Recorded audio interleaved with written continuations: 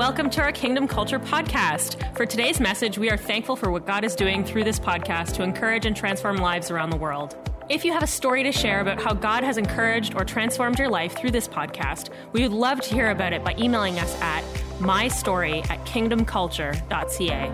If you would like to support this ministry financially to help us bring messages like this to you every week, you can do so online at kingdomculture.ca at the Give option.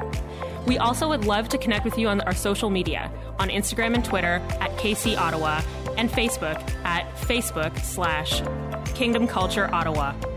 We pray that you would experience God today and be encouraged through today's message. Enjoy! A little bit of a recap for you if you were not here last week. Week one, we talked about, the message title was That One Thing. And we talked about what David was asking and what David was seeking. David, the king of Israel, the second king after Solomon, second king after Saul, before Solomon, greatest king that Israel ever had, and was known to be a man after God's own heart, an incredible leader, incredible individual, incredible example. Really, scripturally speaking, he was a type of Jesus. He was a type of Christ. And everything he did was a foreshadow of what Christ would do. I mean, not everything he did, but his life, who he represented symbolically, was largely connected to the Messiah, to Jesus. Okay, so his life prophesied that. But we talked about what David was asking and seeking in Psalms 27 when he said, the one thing that I ask, the one thing that I seek. And the points that we landed on was how to live in, to look at, and to lean on. And all these things connected to his love for God in context to his love for the house. Because you got to remember, in that time, and even to this day, you cannot separate God's presence from his church, his people. Although in the Old Covenant, the church was actually a location. The temple was a location. It was a geographical location. It was physical. The New Covenant, it's spiritual, and we become that temple. But every time we gather, you cannot separate the presence of God from that gathering. You cannot separate the presence of God from the church as a whole, the house, even this, the gathering. The church isn't the building. The walls of this building are not anointed. You are. Under the Old Covenant, yes, there were priests that were anointed, but the wall, like everything about the building was sacred. Well, guess what? We are the building now. And every time we gather, there's something so precious about that. And David was passionate about that. Because once again, you cannot separate the presence of God from that. He said in Psalms 27, verse 4, the one thing I ask of the Lord, the one thing, say it, one thing, I seek most. So I'm asking and I'm seeking is to live in the house of the Lord all the days of my life. I want longevity, man. I don't want just short-term, temporary. I don't want to be all in one day and all out the next day. I want consistency. You know, the only way you create culture is consistency. You want culture in any area of your life, you got to be consistent in it. You want to be healthy, you got to be consistent in it. To be healthy, you can't just be healthy for January and February. When you make your New Year's resolution, talk. You can't, health is something, you got to be consistent. If you want culture in any area of your life, you got to be consistent. If you want to trust God with your finance, be consistent with your tithe over and over. Despite your situation, watch what God does. It's culture. You don't have culture if you're not consistent. David wanted consistency all the days of my life, delighting in the Lord's perfections. I want to focus on his beauty. I want to look at. I don't just want to live in the house. I want to look at his beauty. And I want to meditate. I want to inquire of him in this setting where people are gathered. I want to inquire of him. I want to seek him. I want to lean on him when I'm going through a hard time. When you come on Sunday to inquire of God, to go after God, really what you're doing is you're saying, I want to lean on you, God, because I'm going through a hard time right now. I want to lean in. I want to lean on. You hearing this morning? This was David's heart. I talked about how, and I showed a video last week based out of 2 Chronicles 2, verse 2, about how there were over 153,000 people that were designated to build the temple, Solomon's temple, the first temple. And I was in a cave called Zedekiah's Cave, where Zedekiah fled when the temple was being destroyed and supposedly hid the Ark of the Covenant, and the walls came tumbling down. But I was in a cave that was a cave because they carved out the cave, all the stones that actually were used to build the temple that Solomon built.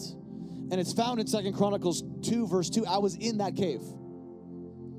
And from that place, we were asking and seeking God for the one thing. I just want to be connected, man. I just want to be so close. I want to be so aware of your presence. And there was about, 250 of us in this cave. And we were just going after Jesus in this cave, going after the one thing, doing what David was doing. One thing that I ask, one thing I seek. And we were doing that from the place where the house was built. Isn't that crazy? The place where David was saying, I want to be in the house. I want to be in the temple. And we were actually doing what he was praying in the place where the bricks were pulled out to build the temple. So cool and so surreal. I showed that last week. David had this amazing heart for the house, which could not be separated, like I said, from the presence of God. Psalms 26, verse 8. He says, Lord, I have loved the habitation of your throne and the place where your glory dwells. Psalms 36, verse 8 says, they are abundantly satisfied with the fullness of your house, and you give them a drink from the river of your pleasures.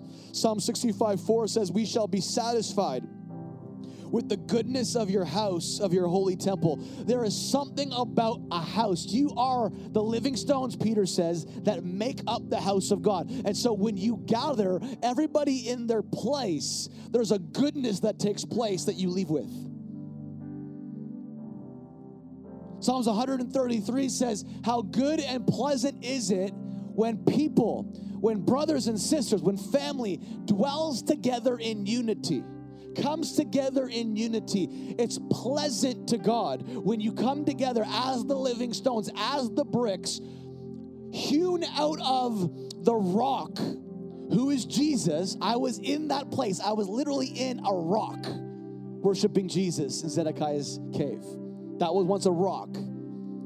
And we were carved out of the rock, who is Jesus Christ. Peter says we are the living stones. We are the new temple, and we build a habitation for God. So every time we come together, we're creating a space for God's goodness to flow. That's why there's value, you guys, in the gathering like we do on Sunday. Does it stop there? No. Is it a beginning? Yes. It should overflow into your everyday life, community. Get into a connect group, get connected in relationship outside of Sunday. If you don't have, listen, let me just say something to you. If you do not have relationship with spiritual people that are going beyond you outside of here, you won't be coming here 6 months from now. Because you'll just fall off. I've watched it. This is the thing. This is not even, statistically speaking, not to doom and gloom you, but it's to encourage you, get connected outside of Sunday.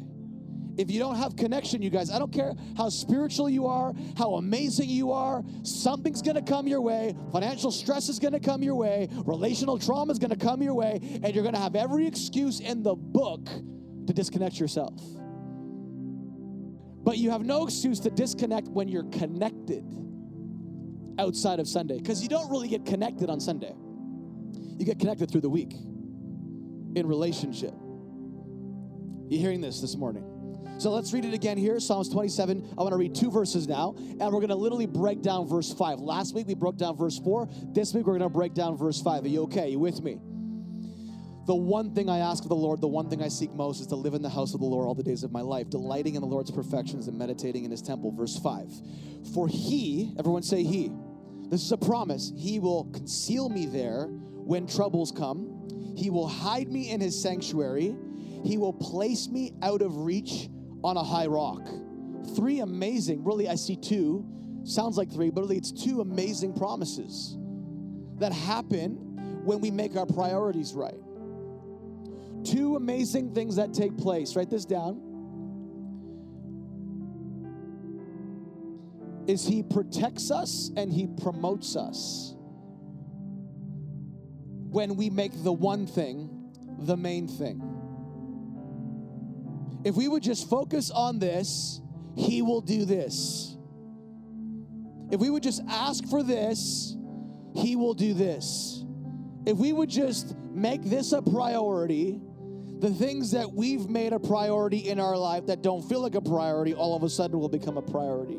If we would just realign our perspective into the things that really are all about him, then all the things that we're stressed out about, frustrated about, will begin to take place and be answered, be fixed, and change around our life. We got to keep our priorities straight. Turn to your neighbor, say this: if we would, he will. I want you to get that. I want you to say that because this is huge, you guys. If we would adjust our priority, our focus, he will do a lot of things that right now you feel like he's not doing in your life. Really, I would maybe language it a little bit differently, but I use this to kind of so you remember it. But really, he's already done it all. When we partner in obedience with the things that are in his heart, we just get access to what he's already promised us. There are things that we don't access right now because we aren't doing our part. Now, I'm not trying to get you into a whole place of doing works and effort and good behavior, all that. That's not what I'm trying to say here. What I'm trying to say is there's a responsibility on our lives to make priorities that actually produce purpose in our life. I don't know, are you guys here this morning? If we would, he will when trouble hits. There's so much trouble going on right now in the world, right? You would agree with that? You probably have trouble in your own life, trouble in your marriage, trouble in your finances, trouble in your job, trouble in your career, trouble personally maybe, physically maybe, whatever. There's so much trouble happening. Trouble's hitting you firing always on all cylinders, it seems like, in some people's lives. At some level in all of our lives, trouble is hitting us. See, David in this context was praying this, asking this, seeking this in the context of his life full of trouble. People opposing him, enemies coming after him, trying to take him out, trying to tear him down, trying to discourage him. And here David is just saying, listen, I've been through it all, man. Like, I've been through a whole bunch of crazy chaos in my life. I've been sought after to be killed. I mean, all these things have taken place, but you know what? I'm coming back to the same place I used to be on the hill when I was all alone with the sheep, playing my harp over the sheep, playing my instrument over the sheep, worshiping Jesus, writing poetry. I'm coming back to that place. And I'm saying the only thing that matters is you and your house, God. If I can get a hold of if I can become aware and stay aware of your presence, all the things that I'm facing, all the trouble that's before me, it's going to dwindle, or it won't have the same power and effect on me. Because it's not about if trouble's going to hit you. It's about when. Listen, you're not immune to trouble.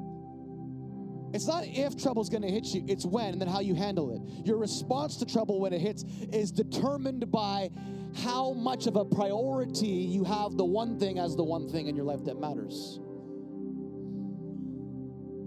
If I was to literally define these 3 weeks, because we're in a 3-week series, we're in week 2. If I was to define these 3 weeks, I would say it like this. Week 1 was really, if we would, seek the one thing. Week 2, which is today, I would define it as he will. It's the promise of the if we would. There's a promise he will do these things if we would. We will access what he's done if we would. And week 3 would be so we can. And we're going to go there next week. Are you okay? I really just want to talk about the protection that comes.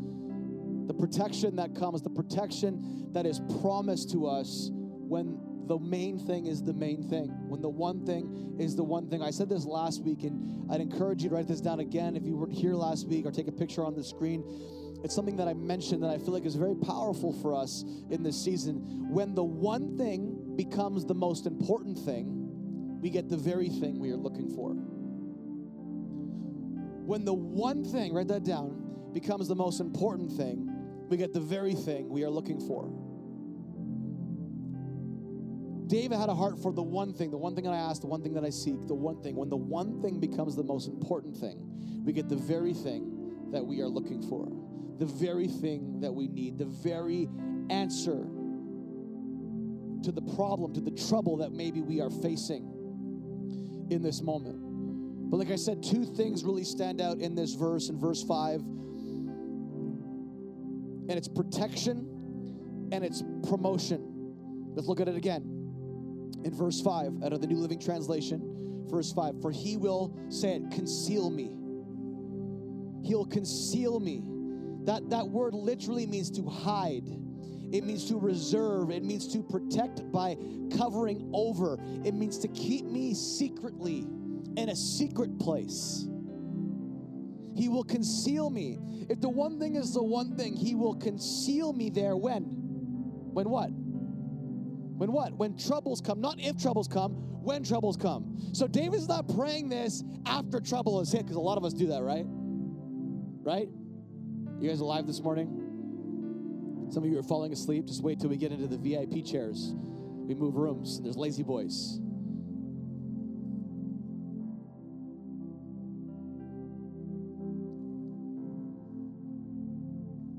How many give panic prayers to God? When things go to hell, you're like, that. Now all of a sudden you pray. You do your whole religious thing. You recite the Lord's Prayer, and it doesn't even have any context, the Lord's Prayer, sometimes to what you're going through, but you think if you say it, God's going to reward you, and you think by your own good effort and your own good works, God's going to reward you. God just wants to hear you talk. God already knows what you need before you ask it. So why pray? Because he wants to hear you talk. That's how you develop relationship. Communication is how you develop relationship. Paul said, bring your prayer requests to God. He said, pray without ceasing. But he already knows what you're going to pray before you pray it. So you think, why would I pray? Because he wants to hear you talk. You got to get that into your mind, into your heart. He wants to hear you speak. Because sometimes when you start to speak to him and present to him the things that you need to take place in your life, to see the breakthrough that you want to see, sometimes it's in that prayer, in that communication, you actually find out you already have the answer. You ever felt that way before? Talk to somebody, a friend, you're going through a hard time, and you talk it out, and by the end of it, you feel better, not because they give you any advice, but because you talked it out. And now you begin to hear yourself and begin to realize, wow, I just need to change my perspective. In fact, I always had the perspective. I just needed somebody to talk to. See, this is part of relationship, right? We actually get our own answers sometimes by talking it out. Talk to God like a friend. And watch what begins to happen in your own life. That's what David did. David cultivated that by writing the Psalms. Many of the Psalms before he was king, writing the Psalms out, writing his heart out, was a part of his process of developing relationship.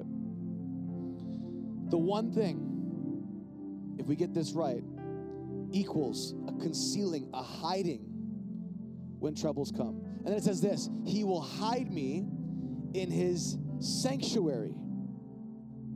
So we hear conceal me, hide me in secret when troubles come, because they will come. And then he will hide me, another way of describing what it means to keep secret, to reserve. Some translations would say hoard. And it literally means to hide me under the cover of my tent. The actual word here is pavilion. He will hide me in his pavilion. And where we get that word is from the word butterfly. Because the picture is this tent, because in David's time when he's praying this, there was no actual temple built yet. It was the tabernacle, which was a big tent. And that place was where the people met God, which is where the high priest and the priest met with God. That was a holy place. It was like our new covenant gathering today, in a sense. It's like we gathered together to worship God. That's where they did all their worship. It was in the tabernacle, the tent. It was like a butterfly, it was like a tent. He says, I'm going to hide you under my pavilion. I'm going to hide you in the place of transformation. One of the words in Romans 12 where it says we're transformed by the renewing of our minds, where we get the word metamorphosis from. Well, what does a caterpillar go through? A total metamorphosis. It turns from a caterpillar into a butterfly. He's saying, I'm going to hide you in the position or the place of transformed life.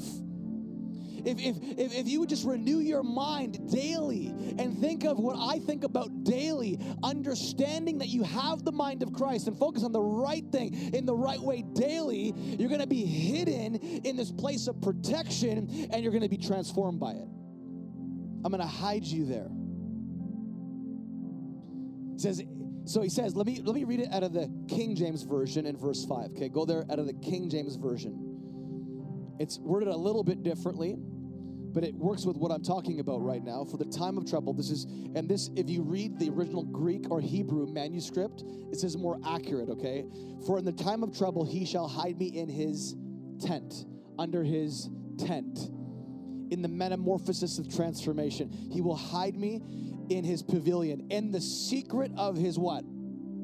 Tabernacle. Let me just paraphrase this for you. He's saying, now I'm even going to bring you a little bit closer. So I'm going to hide you there, but I'm going to bring you into the Holy of Holies. The place where nobody can touch you. People can still touch you in the pavilion. Try to get at you. But now I'm going to even bring you closer. If you make me the priority, I'm going to bring you even a little bit closer. I'm going to protect you in the context of the Holy of Holies when trouble comes. Psalm 16, verse 8, David says, I have set the Lord continually before me. Because he's at my right hand, I will not be shaken. See, David understood this. If I make the house the priority, if I make his purpose my priority, if I make everything that he is my priority, I will not be shaken. How many know some people that have been shaken? I'm telling you, you guys, listen, the shaking always feels less when you're surrounded with a community that loves you and supports you. The shaking always is magnified when you feel alone and you feel like you're the only one going through it. David said, it's called a Mishtam of David. It's a psalm. This psalm in Psalm 16 is very important. It actually means something that needs to be etched on stone, etched into your very soul. This is so important. David understood that this revelation of setting God before him had to be etched into the stone of his heart so that it would never leave him. This revelation that because I've set the Lord always before me, because he's at my right hand, I will not be shaken. I will not slip up, fall back, get complacent. Listen, some of us right now, we've made a big decision to step into relationship with Jesus. Let me just tell you, you will be tempted to fall back. Everybody in this room is tempted to fall back. You'll be tempted to slip up. You will be tempted to let yourself get so shaken that you lose everything. But if you keep him as the priority, that shaking, when it does happen, it won't take you out. It may shake the things around you, things may crumble around you, but it won't shake your soul, so you lose everything. You follow me? See, some of us want in with God, but then we like a little bit of this. Let me just tell you, if you have a little bit of this, eventually a little bit of this will become a lot of this. If you don't deal with the little, eventually it'll become a lot. My Bible says it's the little foxes that spoil the vine. It's the little things that creep in slowly in your life that you think, are okay. The little compromises, the little things that come in and spoil the vine. Those little things become big things after a while. A little bit of leaven in a loaf of bread eventually leavens the whole lump. Do you see what I'm saying? If you think that you can be all in with God and yet kind of over here a little bit playing with fire, eventually it will burn you. It will burn you. And so many people want to do this, and it doesn't work. David's like, I'm all in, man. David was the most recognized king of Israel.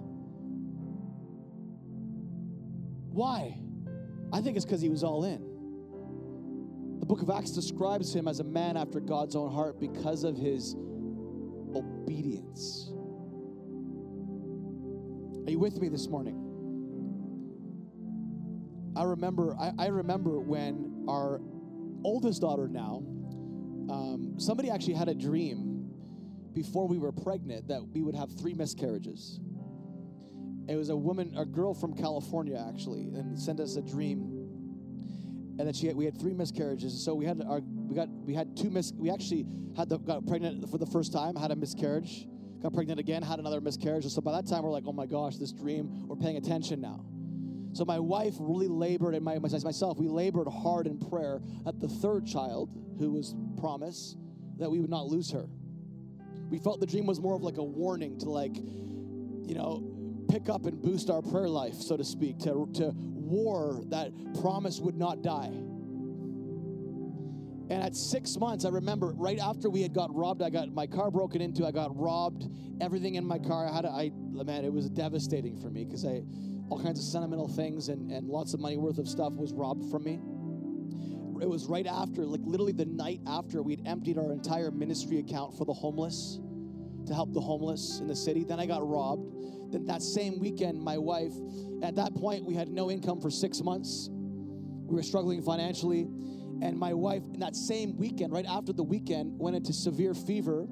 And they thought that she had an infection in her bloodstream, went into the hospital. She became a high-risk pregnancy. And they told us in the hospital, when we rushed to the hospital, that we're going to have to probably have the baby tonight at like 24 weeks, super premature. And it was very dangerous. And I remember before that took place, not only even before the robbery, God gave me 2 words. The first word was, Jesus in the boat sleeping. When the storm was raging, he had peace. That's why he said, peace, be still, because he already had peace. He spoke from the place of which he already was living. That's why he could sleep in the storm. God had already spoke to me. In fact, it was so crazy because when I went up to see my car, before I knew my car was broken into and I was robbed, over my car in the parking garage downtown on the pillar was spray painted peace. So going to my car, I already knew, God was speaking to me. I just didn't know what. I didn't know how. I'd already been talking about meditating on the scripture in Mark chapter 4 about the storm. And then I see peace over my vehicle and everything was shaken, but I wasn't shaken. Yeah, I was devastated, but I wasn't shaken in my soul. And then days later, this happens to my wife, and I remember both of us, I don't remember the process, but I had been reading about Jehoshaphat and his war and what he was about to do, going to war, and God said to King Jehoshaphat, he said, Jehoshaphat, all you need to do to win is praise, is worship. All you need to do is just sing and praise. I'm going to confuse the enemy and you'll win the war. And so I remember we went into the hospital, we had that word, and when they told us you're going to have the baby tonight, she knew that it wasn't going to happen. Although all the diagnosis said it's going to happen tonight, going to happen maybe tomorrow, we knew because God was before us in our focus, we made him the main thing because he is the main thing.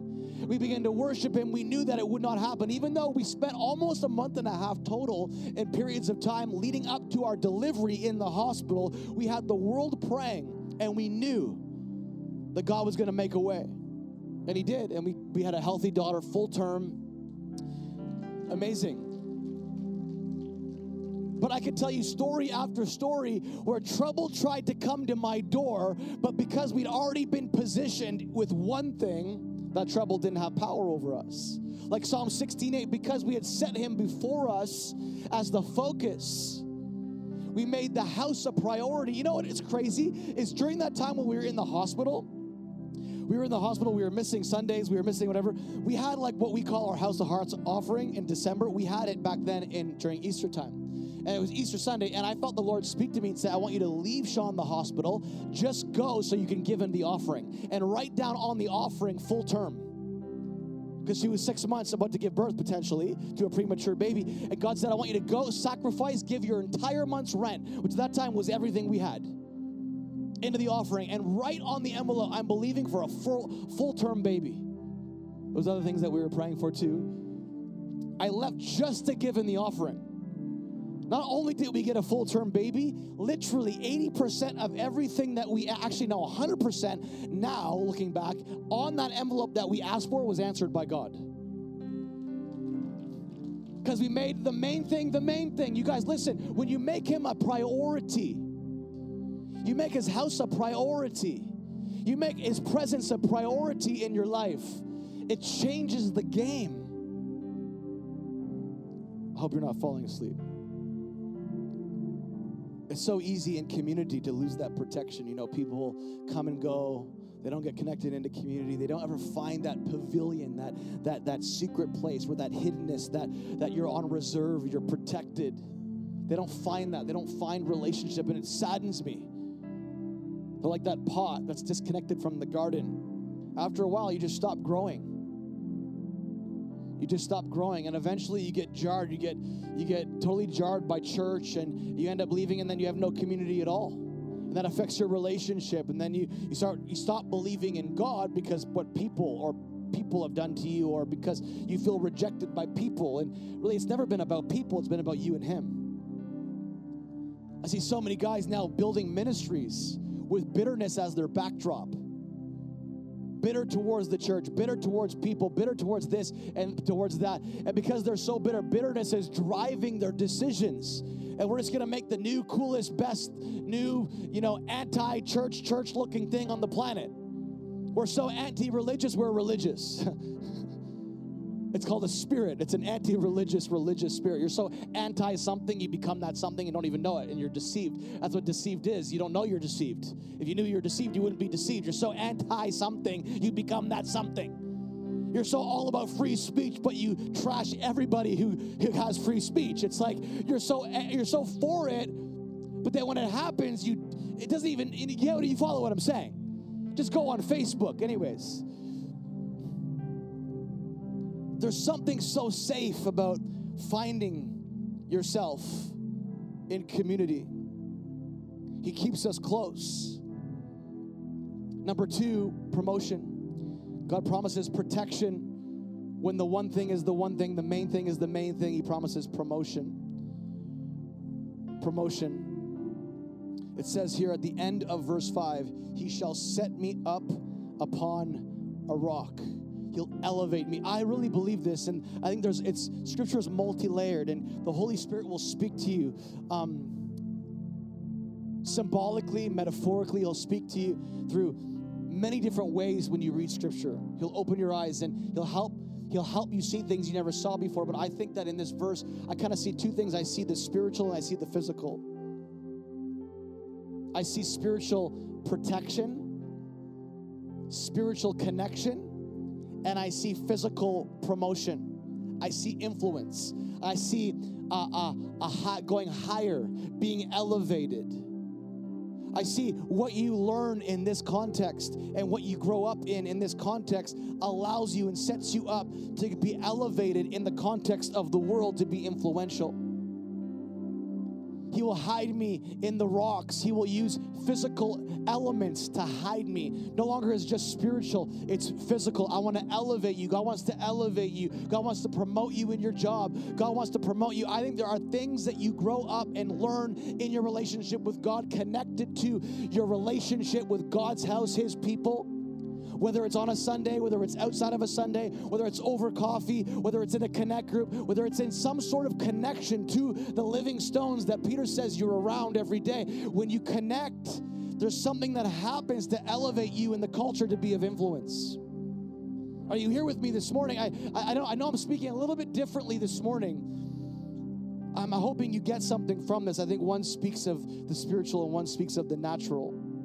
He places me high. When He says He shall set me upon a rock, it means to place me high. It means to exalt me. It means to bring me up to a higher, more active place. That's what it means. To be high actively, write that down. That's what it means.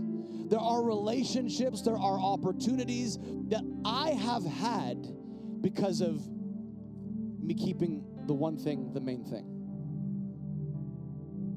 Some of the game-changing experiences I've had in my life has been a result of the people that I've met because I'm a part of a global body of Christ, a global church. Places I've traveled, experienced, gone to have changed the game for me because I've made the one thing the main thing.